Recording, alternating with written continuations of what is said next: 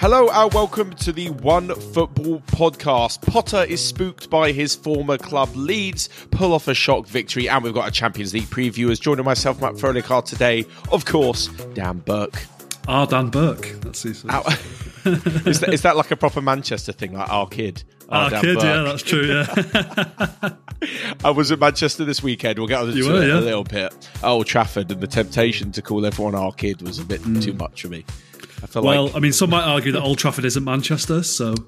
Oh, okay, true. I did see Wythenshawe on the map, right? That's where you're from? That's right, yeah. Was there a plaque up or anything to say Dan Burke was born here? Yeah, I didn't make it out there. Well, those blue signs they should have, yeah. Yeah, weirdly enough, I made it out to Stockport to see a couple of mates, and I didn't think I'd ever be there in my life, to be honest with you. You probably never go again, will you? I'll probably never go back. But there we go. All in a fun weekend in Manchester. As I mentioned, we'll get onto that a little bit later on. We'll start in the Premier League with Brighton, who absolutely, I think the word is demolished Chelsea 4-1. There were 2 own goals in this game, which isn't ideal. I actually mentioned on my preview on the weekend, is it weird or is it acceptable, I guess, to say that all of the players knew Potter's system and therefore were able to counteract it? Or is that maybe a bit too kind of obvious to suggest? Yeah, there's maybe something in that, actually. Yeah, sort of a case of familiarity breeds contempt. So I don't know if it might have been a case of they were especially fired up for this one as well, with it being their old manager, and they wanted to prove a point against him. I know there was some boos in the crowd for Potter, wasn't it? Which I thought was a little bit harsh, really, considering that he's did such a good job with Brighton, really, and couldn't really turn the Chelsea job down when that came up. It was a no-brainer for him, really.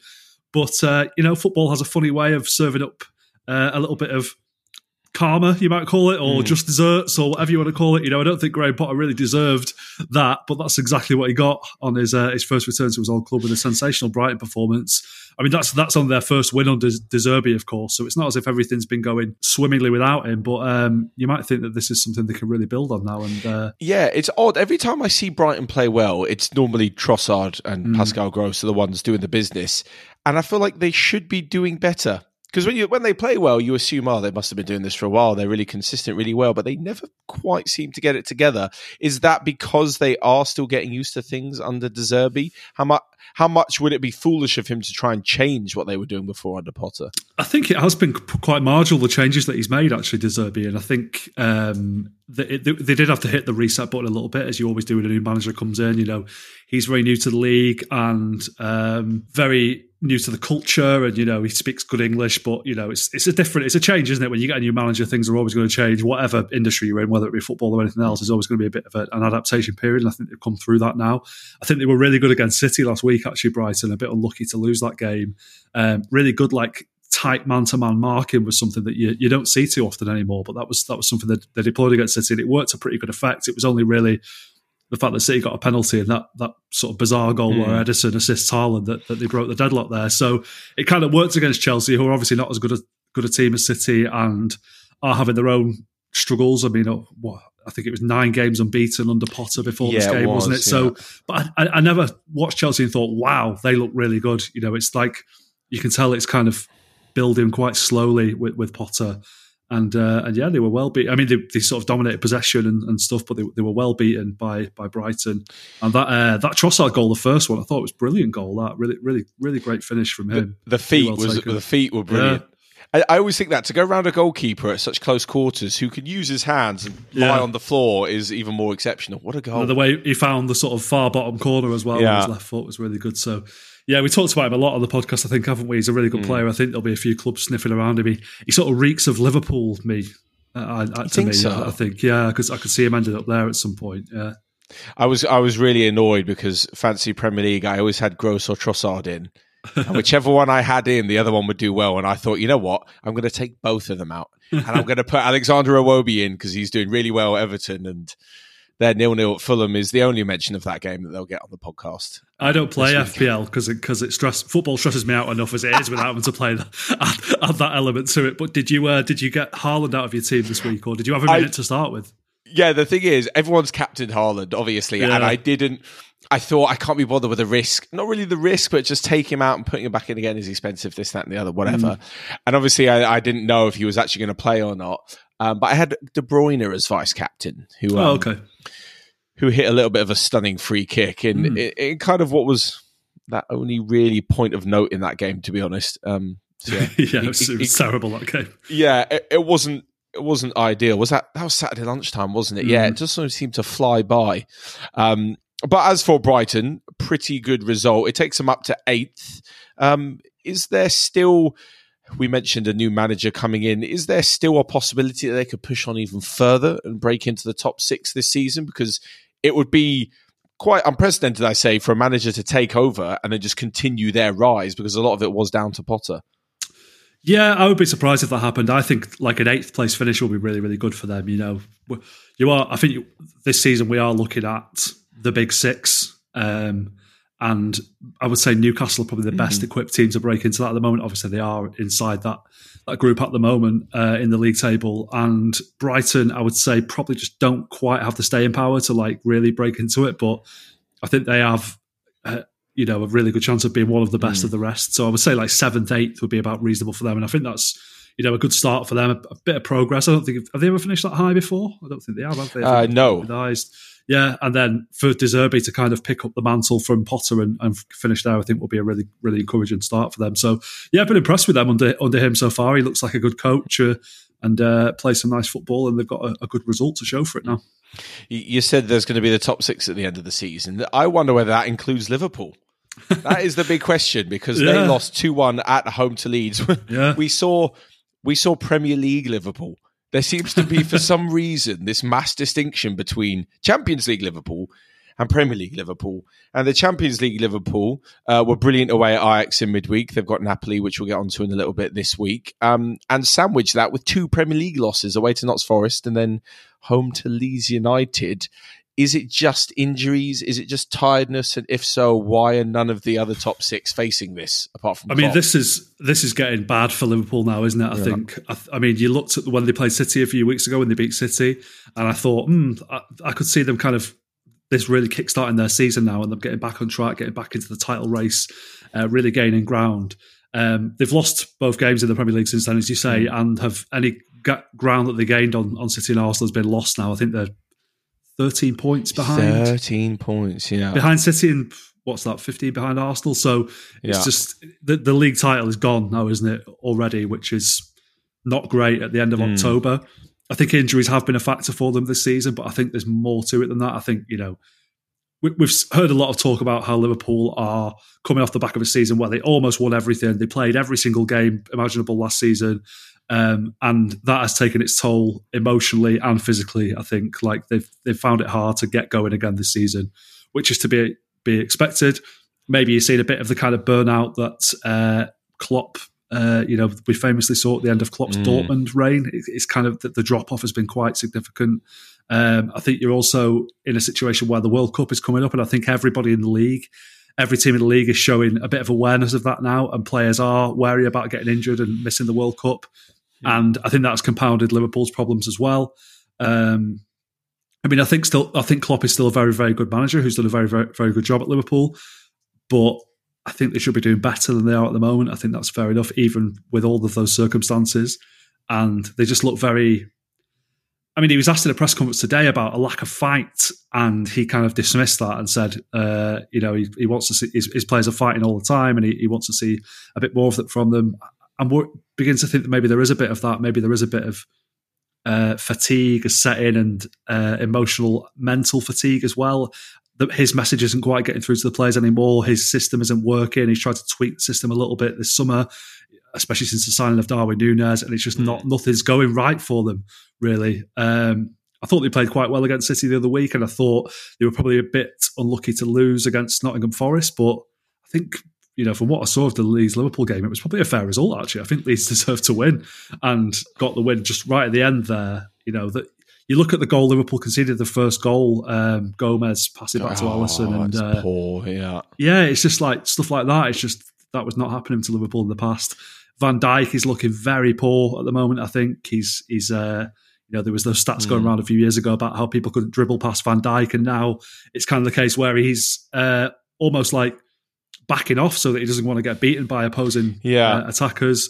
And that's what happened with that late goal, that late winning goal. So, Yeah, I think Liverpool's performances are, their position on the table is where their performances deserve to be at the moment, because they're just not good at all, and it's not a small problem anymore. I think it's becoming a real big problem, and I'm beginning to think that maybe this will be Klopp's last season at Liverpool. Actually, maybe he has taken them as far as he can, to use the old cliche. Yeah, potentially. I was discussing the other day where he would go actually with a few friends, and I think Ancelotti's contract is up at the end of the season, but Real Madrid have got an option for a further year. Yeah. So there's some potential there. You might be right. It might be mental fatigue as well as physical fatigue. Yeah. It just doesn't, whatever it is, just doesn't seem to be working. As for Leeds, we were talking about before the game, Jesse Marsh is in trouble, this, that, and the other. Don't want to go to Anfield, going to get absolutely pumped and then get fired. No. 2-1, a brilliant performance, and the unbelievably well-named, is it Crescencio Somerville? Am I pronouncing it right? He's Dutch, isn't he? Yeah. Beautiful name, beautiful goal, and just before his 21st birthday, I believe. It sounds like he should be in a Jane Austen novel or something, don't he? Not a Dutch winger for Leeds. Yeah.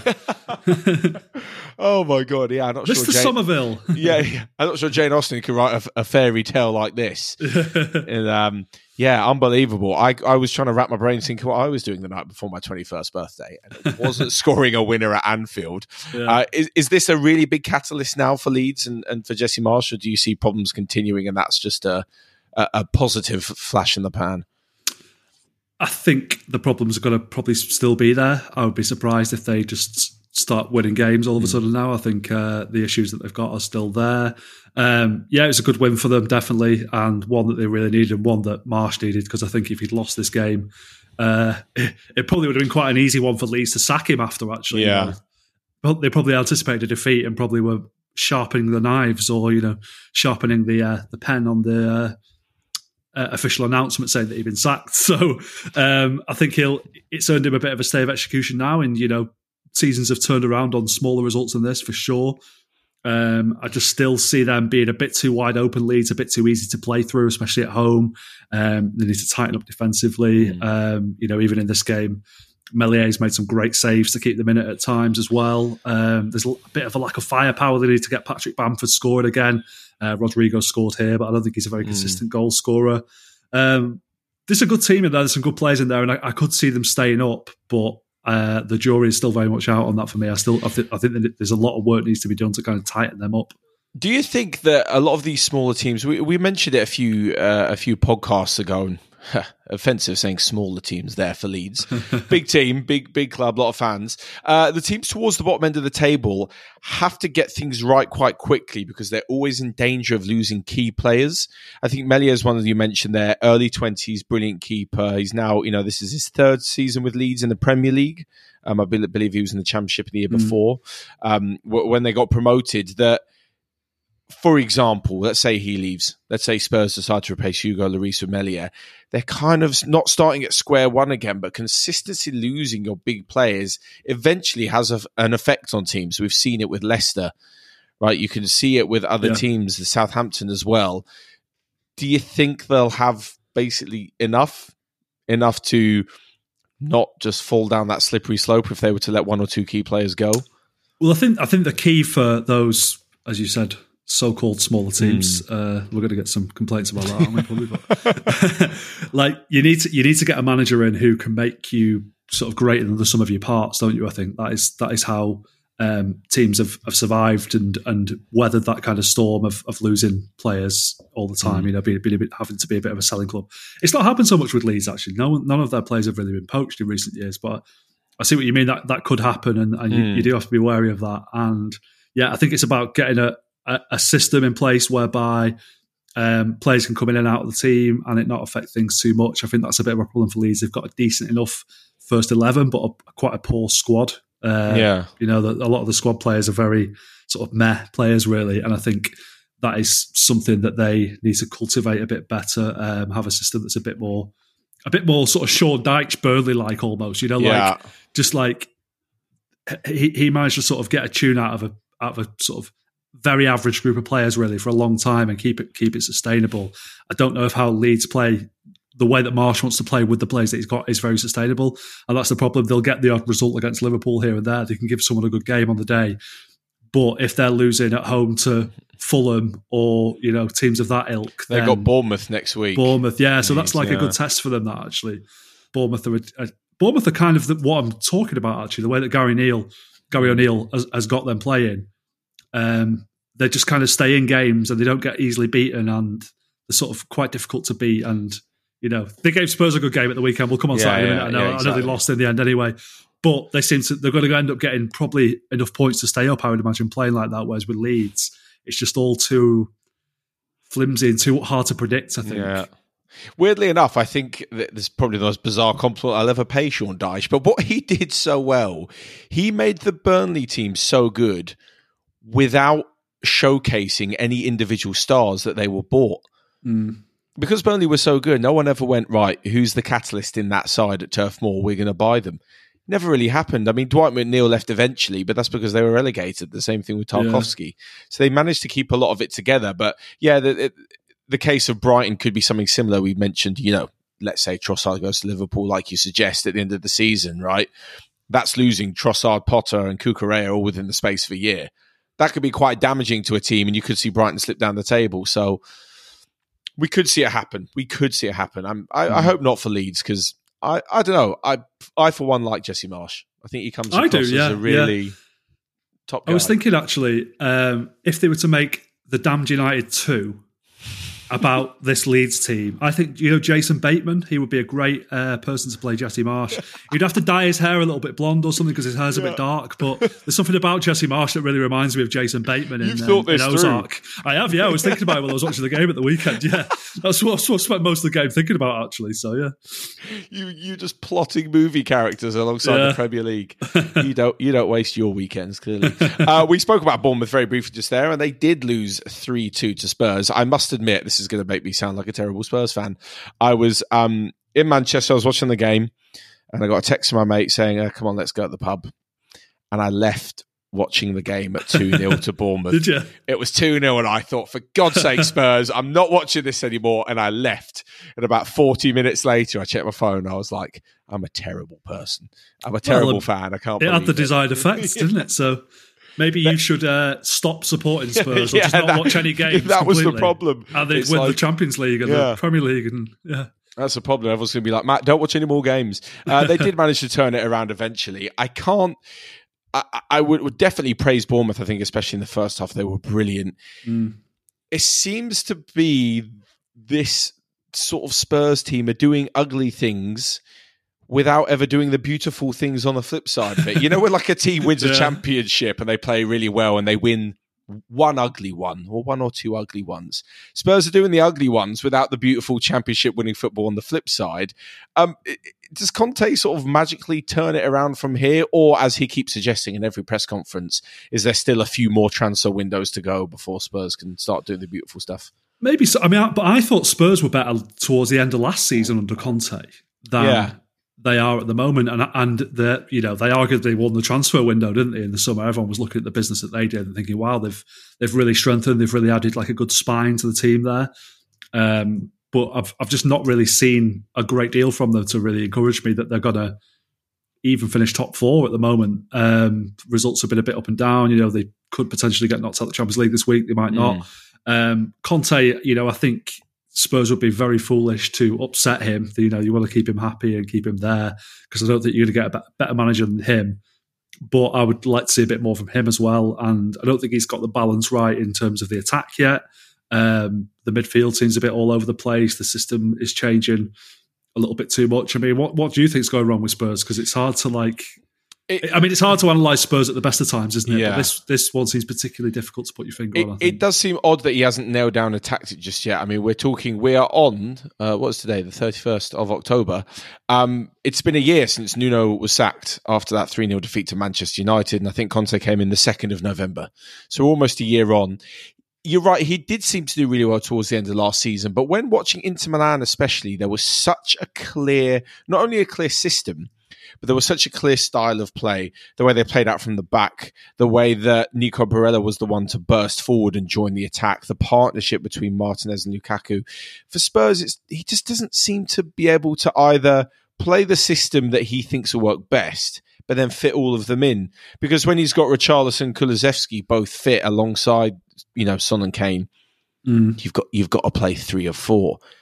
And then if you play 3, you've only got 2 in midfield.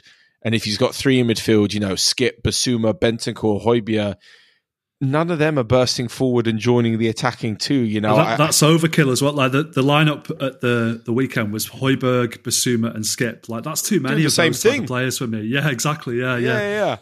So maybe it does need a bit of creativity there as well in that midfield position. Like I would say Spurs, if they were going to go for a 3-5-2 like we saw at Inter Milan from Antonio Conte, they need a number 10. There needs to be a creative player, leave 2 of Skip, Basuma, Bentancur and Højbjerg. Leave 2 of them and someone a bit further forward at number 10. Could be Kulusevski moving it a bit more central. But it seems that Conte doesn't quite, have who he needs. I'd love to be a fly on the wall in the conversations with him and Daniel Levy, to say... I'd love to know what dirt Emerson Royale has on Conte, the fact that he keeps getting picked, because he's a player who never fails to underwhelm me. Unbelievable. I think, look, to be fair to him, I think quite a few Spurs players have been rather underwhelming. But what I did see amazingly was Ivan Perisic has 6 assists this season for Spurs. Really? Because how many of them are corners? Yeah, well, this is what I mean. Like, I know it sounds like, he's just put in a corner, but for a team that are notoriously poor from corners, Spurs have scored the most this season in the Premier League, I believe, with 8. And Perisic gets 6 assists. That's almost like bringing in a special teams in the NFL. Well, he can take them with both feet as well, can't he? Which takes it with both feet. And brilliant. And it's kind of bizarre. If you were to say that Tottenham were to score 3 at the weekend, Sessegnon, Davis and Bentancur would not be top of your list of goal scorers. But I think they were about to take Sessegnon off as well, weren't they, I think, before he scored, Rather underwhelming as well for me, Sessegnon. Gary O'Neill is in temporary charge at the minute at Bournemouth, I do believe. As far as I know, yeah. Yeah. Can we see anyone in particular, any names standing out heading to the South Coast? I mean, he's earned the job as far as I'm concerned. I think they'd be mad to let anyone go. Whether it'll be the most long-term appointment. You sometimes find with these caretaker managers that as soon as they get the job permanently, I don't know what the psychology behind it is, but maybe they get a bit too comfortable or a bit complacent, or it is a bit of a new manager bounce thing that can't be transferred over a long period of time. But I think he's earned a go at it. I think it'd be his first proper job in management, and it's being thrown in the deep end really. But I've been really impressed with him for the most part since he took over. So maybe they would go for a Sean Dyche or someone like that to keep him in the league if things start going south again. But for now, I think give it Gary to the end of the season. I think that. I think if it comes to March, April time and they're in a bit of a relegation fight, the temptation to sack him and bring in someone like that might be a bit too much for them to ignore. We'll move on to our final Premier League game. And this is it's another one of my little trips to Manchester. we the OneFootball team were at Old Trafford. Manchester United 1, West Ham 0. Marcus Rashford header, which was brilliant, by the way, at the back post. Really, really went for it. I thought it was an entertaining game because United let West Ham back into it in the second half. As weird as that sounds, it wasn't because they were so brilliant. It was because it was actually quite even. I think David De Gea was unbelievable. Yeah. I know he gets a lot of crap, and he's not in this Spanish 55-man World Cup squad or something ridiculous I saw the other day. Is he not? No. They've got 5 keepers ahead of him. So Unai Simon's got that sort of nailed down now, hasn't he? Yeah. It seems, and there was a few others in there too. I think David Raya as well was in there from Brentford. But on this showing, and with Kepa injured as well, after coming off of Chelsea, I think De Gea probably has earned a bit of a recall ahead of the World Cup if there was ever a good time to put on a top performance. Yeah. What did you make of the game? Did you think Man United would just deserve winners, or West Ham just about unlucky? I would say, yeah, West Ham were unlucky, and I think West Ham, in the past few years have been really good, haven't they? And you would sort of back them going into any game against anyone in the league to do something now and again. They can pull off good results. They've had a slight struggle this season, I think. They haven't started the season particularly well. I think since the international break, they've been getting a bit better. Results have improved a little bit, and they were a bit unlucky here. That one that Well, Antonio had a great effort from range that De Gea made a great save from, and Declan Rice had one right as well. At the end. Yeah. Oh, what a shot. Yeah. So a bit unfortunate in that respect, but I think, United did just edge it. I think it was an interesting performance for Rashford because, he's someone who I've looked at as United's main sort of weak spot at the moment, I think, in terms of attack. I don't think he's sort of contributing enough goals and getting in some good positions and wasting some good chances, but you saw the way he took that goal and you think, actually, there's still a player in there somewhere. There's still something that United can use there, at least for the time being, at least until maybe next summer when they can perhaps afford to splash out on someone big. I think the thing is about Rashford, I heard the other day he scored more this season actually than he had last season, but last season he only got 5. So I'm not quite sure that's quite setting the Premier League alight. Yeah, and he was playing. I think he was deployed on the flank pretty much all of the time last season. I would say, where he's playing a bit more centrally now, and that seems to suit him better. I'm just not convinced that he is like that kind of natural born killer in front of goal. You need to be really in the long term. And I think with him, he when he started his career, when he came through the academy and made such a blistering start to his career, and there was so much hype and excitement about him, he's never really lived up to those heights. He still has a really good career, and he's still contributed an awful lot, scored a fair amount of goals, played for England regularly.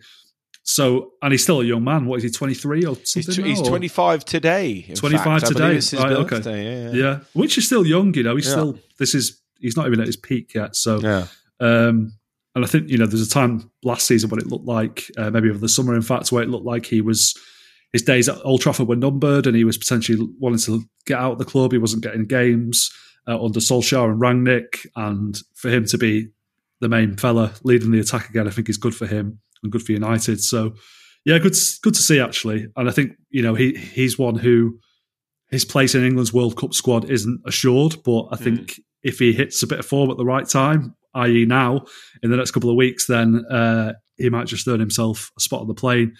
And De Gea as well, so he's had problems during his recent years at United, I think, having been one of the best keepers, if not the best keeper in the world at one point. And I think there are reservations about his ability with the ball at his feet, which I think is a problem if you want to play for Erik ten Hag. I think long-term he's going to be looking for someone who can distribute the ball a bit better with the feet. And he is a bit error-prone, which has not really come to the fore this season, I don't think. But he made some horrendous errors last season. But when it comes to shot stopping, there aren't many better keepers in the world than him still, I don't think. And he has the ability to make some incredible saves and kind of be a match winner for United like that. So I think his contract's up at the end of the season. And I think I believe so. Again, he's probably hit form at the right time where maybe he can get himself a new contract. He might not go to the World Cup, but that's something that he can build towards now, a new contract at United. And we'll just see if that's another position they look to upgrade on next summer or whether they stick with him and see how that goes. I have to say, the save from Antonio's header at the front post was unbelievable. Yeah. Where I was sat, it was literally being cheered around me like a goal. I stopped and applauded. I was like, that is phenomenal goalkeeping. And I don't know too much about goalkeeping, but that was unbelievable. Yeah. What do you make of Cristiano Ronaldo starting, by the way? A bit odd, I think, because I don't think he really deserves to be starting a Premier League game, the way he's conducted himself, the way he's been playing, really. I think, fair enough, bring him back in and play him against Sheriff in the Europa League. But I think he's got a bit more grovelling to do for me personally before you can just let someone back in like that. Obviously, we know Ronaldo's quality is always there. It's always an option. For me, he should be a super sub for United and nothing more these days in terms of any kind of game where they need to win, which is, this was that. So, yeah, a little bit surprised that Ten Hag has climbed down quite quickly. But, I think it's been quite an easy win for Ten Hag, this situation with Ronaldo, because Ronaldo isn't playing well. If Ronaldo was playing well, then it would be much harder to justify leaving him out. The game that he walked up against Spurs, wasn't it? Leaving him out of that game, and much harder to punish him off the back of that kind of insubordination, whatever you want to call it. But the fact that he hasn't been playing well, United have been playing quite well without him, has been an easy way for Ten Hag to kind of stamp his authority, show that he's someone not to be messed with. So I hope he kind of sticks to his guns on that, really, and doesn't climb down so quickly. But sorry, go on. At the same time, I think he has had a conversation with Ronaldo where he's basically said, look, I'm the manager, I'd call the shots. If you can't accept being a bit part player in this squad anymore, or part of the squad and not someone who's going to start every week, then get out. So I think he's got that from Ronaldo now, and he's kind of put his foot down, and there you go. Yeah, maybe there's a bit of pride in it too, because I don't really think he wants to sour not only his career, but obviously his Manchester United reputation as well, leaving unceremoniously, whether it be in January or at the end of the season, just sort of not really being played. Yeah, you're right, though. It felt a bit odd. It wasn't as if, oh, God, we got to put Ronaldo back in the team. He's so good. He's scoring so many goals, blah, blah, blah. It was almost like, all right, he could be available again, but he doesn't need to start. Yeah. He didn't need to start the West Ham game. That was a little bit of an odd one. But yeah, I thought in the end, they probably did deserve a point. West Ham, they had a great chance just before Declan Rice's shot with Jared Bowen was in the middle and sort of missed the ball, hit it. It was all a bit carnage at the end. You could tell by the final whistle, there was a bit of relief. I felt the relief because the pressure was building. I thought Mikel Antonio actually was pretty good when he came on. Yeah. Right, we'll move away from the Premier League and to La Liga, where there were two actually stunning games, a lot of drama going on. First off, Cadiz beat Atlético Madrid 3-2 with a last-minute winner. I don't quite know where to begin or end with this. Maybe we should start at the end with the winner in 99th minute because of all the injury time. Is this like something that will pain Simeone even more, considering they fought back from 2-0 down, 80th minute onwards, they managed to bag two to then go and let it slip again? Yeah, I think so. I mean, it's been a rough time for them recently, haven't it? Been knocked out the Champions League and just not playing well at all in La Liga. Going 2-0 down here was not great. Cadiz in the sort of lower part of the table, not playing particularly well, and it's a bit of a bad look to be kind of trailing to a team like that. Yeah. Then Simeone, I don't know if you would call it swallowing his pride or what, but he puts João Felix on, who scores twice to get them back on level terms right at the end. And the second goal, he scores a second goal. It's a really good strike, and doesn't really sort of celebrate it. And they're all going, "Come on, back to the halfway line. Let's get a winner. Let's get a winner." And Simeone's like saying, "Back to the halfway line. Come on." And then to lose the game from that point is like, that hurts. And there was maybe a slight suspicion of handball about the goal. I don't think it was the third Cadiz goal. And you saw Simeone kind of like, there's a shot of him on the touchline just like touching his arm like that as if to say handball ref, but it was just like so desperate. You could see the desperation in his eyes and that's so funny. I thought the exact same thing, that he was just thinking of anything. He was like, guys, can we just allow this? Just anything. Check VAR, check this. Like, he looked a little bit desperate. I think the warning signs are there for Atletico Madrid because they conceded, 28 seconds or something ridiculous. Like, this isn't just they've had a bad luck game. They've been poor quite recently. I think Diego Simeone was asked about it in a press conference recently. He said there is no way he's leaving. He will fight to the end. I think his contract is 2024. Well, yeah, he's the best paid manager in the world, isn't he? Yeah. Of all the kind of weird things I think about football in the future, an Atletico Madrid without Diego Simeone just doesn't sit right. I can't imagine someone else there, and I can't imagine him somewhere else. No, they need it, I think, at this point. I think it's gone on a bit too long now for me personally. I thought maybe last season was the end of an era, really, for Atletico. They've had some brilliant success under Simeone, winning the title, getting to the Champions League final. They've been a great team to watch at times. I don't think they're a great team to watch at the moment, particularly. I don't think it's working very well for them. And you look at some of the players they've got as well. There's a really talented squad there. I'm not saying they should be winning the league, but and they had a tough Champions League group, but I'd still say getting out of that group should have been doable for them. Yeah. I mean, they had a bit of a moment of their own earlier in the group stage, didn't they, where they got a 110th minute or 100th minute winning goal, whatever. So that's kind of come back to bite them this week. So, I think for everybody, it would probably be best if they parted company with Simeone at the end of the season now. I could not imagine who's there. But I almost can't see it happening either. It seems that they've been very loyal to him and he's been very loyal to them, which is always good to see in football. But you have to know when to say goodbye as well, I think. And for me, should have gone past that point now. I did chuckle a little bit because one of our listeners wrote in last week, do you remember, saying, has João Felix been a bit of a flop because of the money? I'm not saying he's not now, but when I saw that he'd scored 2, I think the first one was given as an own goal. Yeah, it was deflected in, wasn't it? Yeah, I just thought to myself, that's quite funny. We were discussing how he didn't live up to the price tag, and there he is, single-handedly trying to drag them back into it. Yeah. Only to concede so late. Elsewhere, it wasn't actually a very good result for either Madrid, as Real Madrid drew 1-1 at home to, I'm going to say Girona. Is that me trying to be too Spanish? Girona? It might be. Yeah, I think it's Girona because it's Catalan, isn't it? And I think they pronounce the G's properly. Look at you. I can't say that, can you? Properly, like we English do.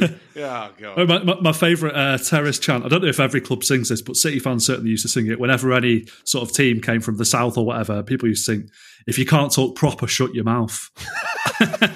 Which is an improper way of saying it to begin with. I don't know if they were aware of the irony of that. I suspect not, but... Oh, my God, I love it. Wow, Manchester, what a place. Yeah, it was 1-1 with Vinicius Jr. scoring, and then an even later penalty from Christian Stuani, who I believe is 38. Middlesbrough legend. Yeah. Once of Middlesbrough fame. It was a bit of a contentious decision. I was watching on the replay, the handball. Was it Rudiger? No, it was Asensio, I think, wasn't it? Asensio even. Yeah. There's this rule that if it touches another body part first, then it's not a handball. I thought it was absolute bullshit, this decision, to be honest. I didn't even think it hit his hand. I'm not even sure it hit his hand at any point. Like, I'm not sure there was a clear angle which showed it hitting his hand. And Ancelotti's got in a bit of trouble because he said after the game that it was like something like it was the referee's invention, basically. Just kind of called the game into disrepute or whatever. Yeah. He could get a 4-match ban for it. The Spanish FA are kind of reviewing his comments and ask him to explain them and whatever. But when you look at the referee's gone over to the monitor, I don't see what he's seen to go, that's a penalty. Well, from what I saw, and I tried to watch it as slow as humanly possible, it's hit his arm's kind of in a weird, like he's almost tensing his bicep position. It hits his chest and hits his arm. Now, my understanding of the rule is if it touches another body part first, then it's not actually a handball. But on closer inspection, it appears to brush his arm first, then his chest, then his arm again. Or maybe I'm on the side of the referee and I'm completely making it up. Well, the problem is like that rule about if it touches another part of your body first and then hits your hand. Last season, that was a handball. So, like, it's just so confusing. But it's not this year. They're making so many changes all the time to the rules that it's hard to keep up with. Even the players don't really seem to know what the rules are. I think Courtois said after the game that he doesn't know what the handball rule is anymore. So if even the players and the managers don't really know, then I'm not saying how are the referees expected to know, but it just shows that it's a bit too complex and maybe we should try and simplify it a little bit or maybe stop tweaking things so much and just kind of stick to something for a little while.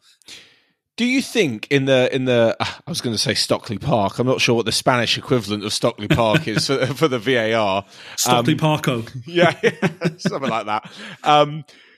Do you reckon they've got a rule book to hand? Because I love the idea of someone seeing it and quickly flicking through and being like, oh shit, I've got last year's version. I need the updated PDF or whatever. And they don't actually know what's going on because wouldn't it be really... I feel like the referee would be getting away without doing his job because they'd be reading the rules to him and he'd be like, well, you're in my ear telling me it is, so I'm not going to argue with you. You know, it's like having someone in your ear when you're doing an exam at school. You kind of just got to take their word for it. And then I feel like that takes away from the referee's job. Well, yeah. I mean, it should be a pretty much an open shut case, a handball, shouldn't it, really? But it's still very complicated. People still... can't, you know, how many times do you watch a game and you see something happen, you go, I think that's going to be given as a handball, but I'm not really sure. And you can usually tell when something's going to change in the Premier League, at least, because the referees get called over to the monitor. Yeah. And that pretty much always means they're going to change their mind. I don't know if it's the same in Spain or Italy or other leagues in that regard, but yeah, I'm just I confused by it all now. Yeah. When they run over, though, it does feel to me like there isn't, you're right, it's going to be changed. There isn't an option. It's not like the referee is saying, right, I see what you're saying, but here's why I'm not going to give it. It's like VAR of being like, you've missed this. It's a penalty. Here's why. This isn't up for debate. Yeah. I just don't get the whole rigmarole around it. It takes far too long to ever really sort anything out. I do love Carlo Ancelotti, the Spanish FA, saying, we'll ask him to explain his comments. What's there to explain? You've heard what he said. Like, someone going, well, what do you mean by that? And he's like, I mean literally what I said. That's always part of the disciplinary procedure, isn't it? I'd love to be in one of those disciplinary hearings. I bet there's some cracking stuff gets said in there. You know, you could write an incrable book about that if you were flying on the wall of those things. Yeah. Just hear some absolute nonsense that goes on in a bloody FA meeting. There was a little bit, I was going to say controversial decision, but actually, the end of the game, Real Madrid were a little bit annoyed that a goal was ruled out. It looked as though Girona goalkeeper Paulo Gazaniga did have his hand on the ball. And it turns Spurs out, fame, by the way. Of Spurs fame, Spurs and Fulham, and Southampton, I think. That you don't have to have two hands on the ball, because that's what I thought when I first saw it. It's as long as you have one hand on the ball and the ball is touching another surface. So it could be the ground or your other hand or any part of your body. And that was the rule. So see, that's bullshit to me as well, I think, to be honest. I know that's the rule and fair enough, but that's a rule that probably should change, I think. That's being very protective of goalkeepers to me. That I think two hands makes more sense, personally. That means you're in control of the ball. That's what I think. You're in possession of the ball, because he basically had his ball on top, his hand on top of the ball, which was on the ground, and then Asensio kicked it in. Yeah. So you could be so far away from the ball and just reach out and just put a hand on it, and it's like, okay, that's my ball now. Yeah, even though you couldn't do anything with it, because it's kind of at odds with how football is played, isn't it? Because if you've got one foot on the ball, someone can take the ball off you. It's not a foul, is it? So, like, it might be. Who knows? Let's see where the rules go. If football's getting less and less violent. Anyway, it means that, Real Madrid only picked up 1 point, and now they do stand top of La Liga still. But Barcelona made up some ground with the last-minute winner from Robert Lewandowski. That title race, I would say it's interesting because we actually have a title race in La Liga, rather than it just being Real Madrid. But at the end of the day, it's still Barca, it's still Real Madrid. They are 9 and 8 points, respectively, ahead of Atletico Madrid, who are level with Real Betis. And Real Sociedad a little bit further behind. Leaving club football, though, even domestic football, and we will talk about the Champions League coming up this week. There are some big games in match day 6. There's some stuff to sort out. We will go with, what should we start with? Liverpool against Napoli. I saw that Napoli need 5 goals to get the record of the most goals ever scored in a Champions League group stage. Really? Yeah. Oh. So they're on 21. Bayern are on 25, so they need 5 outright. Are they going to get 5 at Anfield, or is that utterly ridiculous? I mean, it's unlikely, but then, stranger things have happened. I wouldn't have said Napoli would have beaten 4-1 in the game in Naples, at the start of the group, so you never know. And Napoli could also, I think there's only something like 10 teams have ever won all 6 group stage games, and the last Italian team to do it was the great Milan team of 92-93. So Napoli could become the first team to do that, and they're on a 13-match winning streak in all competitions now. Unbelievable. So they won 4-0 at the weekend against Sassuolo. Victor Osimhen grabbed a hat-trick. Kvaratskhelia grabbed the other goal as well. They look in ridiculous form, and I would say Liverpool should be worried. But like we mentioned at the top of the show, this is Champions League Liverpool. So I kind of expect them to win. They've got actually quite a tough week. They're at home to Napoli on Tuesday, and then they travel to Spurs on Sunday evening. A lot of injuries, this, that, and the other. What do we see happening here, Dan? I don't know. Can Liverpool win the group still, or is it signed and sealed? Napoli top, Liverpool second. Yes, they're 3 points behind Napoli. So if they win, if they reverse the 4-1, so if they win 4-0, then Liverpool will have a better head-to-head. I think for them, they just need a boost now, don't they? They just need to bounce back quickly from that Leeds game, show some fight, show some hunger, show some good play, and win or lose, it's not that important, I guess. But I guess they need to win, really, just for themselves at this point. But it won't really mean anything. But because it won't mean anything. Do you think maybe this is a chance for? It sounds ridiculous. A Klopp to rest a few players in the Champions League if they don't need the win and there's a big game against Spurs. You might as well, really, because like you say, win or lose, it doesn't really matter too much. it might be a good opportunity to give some players who haven't played that much some minutes and give them a chance to show that what they can do, kind of increase the competitive nature in the squad. Perhaps that's going to be a little bit stale. So, yeah, if I was Liverpool, I'd be really hoping for a win here, just to feel, just a bit of get a bit of feel good factor back. But it doesn't matter. I thought you were going to say just to feel something. Just to feel something. That's dreary. We'll get Joel on later in the week to tell us whether he feels anything anymore. Yeah. There's also Rangers Ajax in that group. Rangers could have an absolute shocker by losing every single match. Yeah. That's not great for them. It's also not great for Ajax, only picked up 3 points. Elsewhere, there's Bayern against Inter Milan, although that's a bit of a dead rubber because Barcelona are the ones out in that group. But there is a rather interesting group. In Group D, Tuesday night, right, let me reel off what's going on. Spurs, 8 points. Sporting, 7 points. Frankfurt, 7 points. Marseille, 6. Aside from Spurs, who can't finish bottom due to Sporting or Frankfurt having to take points off each other, Marseille at bottom could finish top, and everyone else could sort of go all the way up in the air. Is this what we want to see in the Champions League, or is this for a group where no one is actually that good? I mean, I think the Champions League group stage was quite boring for the most part, really. I think, City's group, City have drawn the last 2 games 0-0 and finished top of the group still. That shouldn't be happening, really. But they've just sort of eased the way through it. And I think you look at this group, Tottenham, Marseille, Sporting and Frankfurt, when that draw was made, I didn't think, that's a group to be looking forward to. There's some great games there. I thought that's a bit of sort of blancmange, really. But we're now into the position where we're going into the last game and anything could happen. It's 4 pretty evenly matched sides. Spurs only need a draw, don't they, to finish top? Is that right? A draw to go through. Oh yeah. But the win to get top, yeah. And if they draw and Frankfurt Sporting's a draw, then Spurs finish top. It's very, very precarious, I think is the word. Marseille don't have home fans though. Oh really? We were a game behind closed doors, which I was thinking earlier. I wonder if this, because I was reading that Marseille have won 1 game in the last 2 or 3 months at home. Really, really poor home form. They've got brilliant fans, but they are quite notorious for getting on the back of the team. So that if they were there, they'd either push the team on,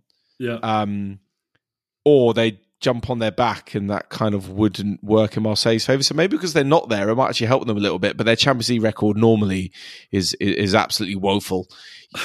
You'd like to think that Spurs maybe be able to pick up 1 point there. Well, certainly I would anyway. The rest of the games, we've got Manchester City against Sevilla, like you mentioned. Not really Pointless. too much. Yeah, not really too much. They should just be able to on. shake hands on a 0-0 draw there and just say, let's not even bother. Just everyone stay at home. Yeah.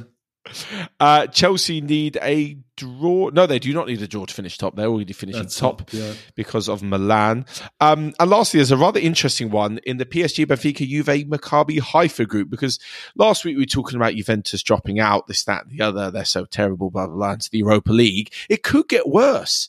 Everyone seems to gloss over the fact that if Maccabi Haifa managed to better Juventus' result, who are home to PSG, and Maccabi Haifa are hosting Benfica, Juve will be out altogether. Not even, fine, we'll accept Europa League. Yeah. Gone. I wonder if they want Europa League that much, though.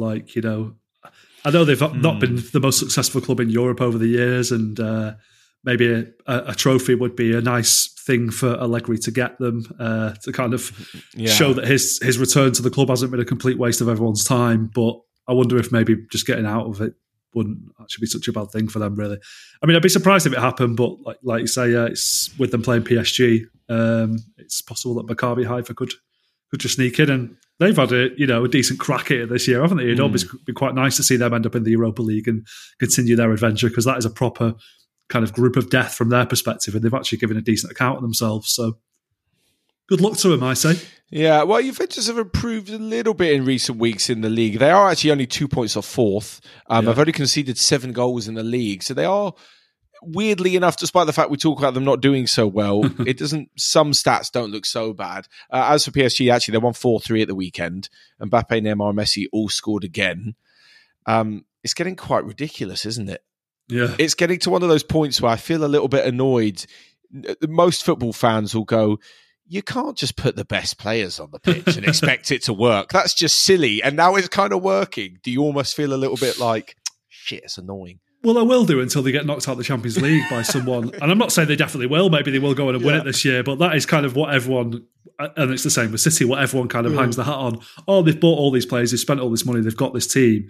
But if they can't get over the line in that competition, then what has it all been for? And that's the kind of stakes that you play when you are PSG, when you are Man City, when you spend that kind of money. And everyone's just rooting for you to fail, which I think is fair enough and absolutely fine. Weirdly enough, I was thinking the World Cup could have a big effect on PSG because realistically, we could see each of those forwards with Argentina, Brazil and France in the semi-finals. One of them's got to meet the other one at some point.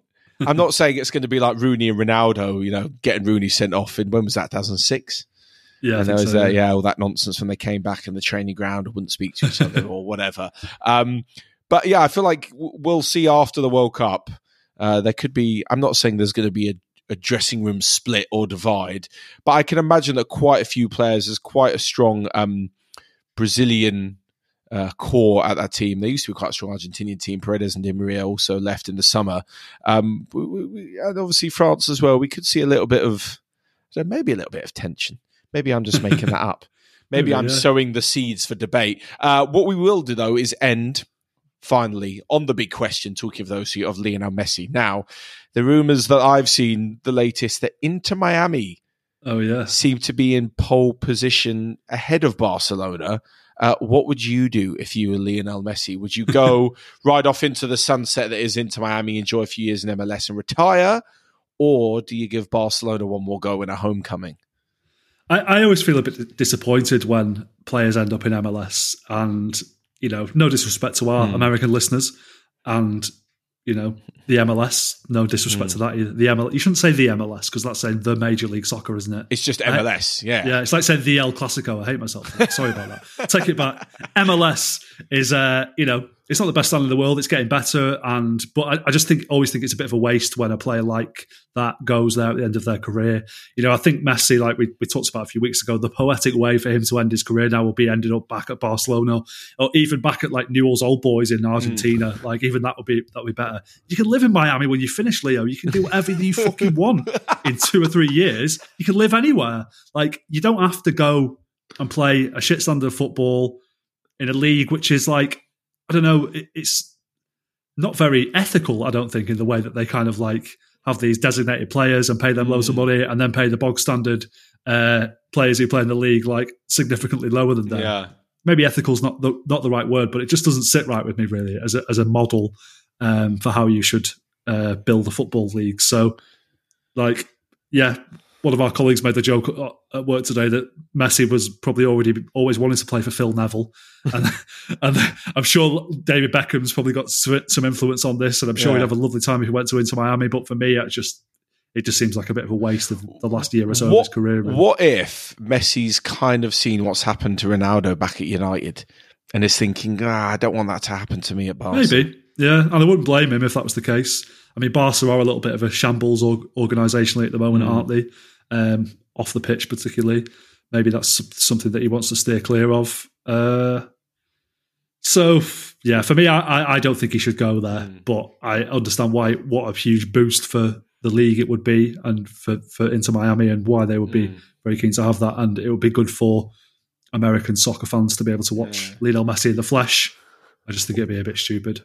Or go there when you retire, like Dan said. Take some advice. I always like the Edison Cavani retirement plan. I've said he's going back to his ranch in Uruguay to ride horses.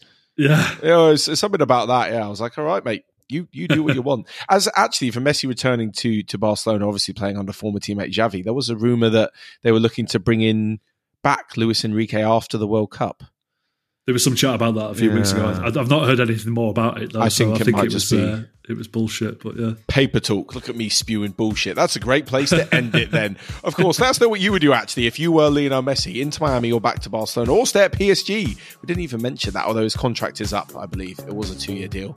Yeah, you could still make his dream move to Man City and play under Pep Guardiola again. You can still do that. There's still time, Leo. You can tweet us at OneFootball, at FullSpallDan, or at Matt_Frohlich. Yes, I still haven't figured out how to change my Twitter handle. You can also email us. The address is podcast@onefootball.com. That's all for myself and Dan. We'll be back later in the week. Thursday to discuss all the goings on in the Champions League and, of course, to preview the weekend's football as well. Until then, thanks so much for listening, and we will see you soon.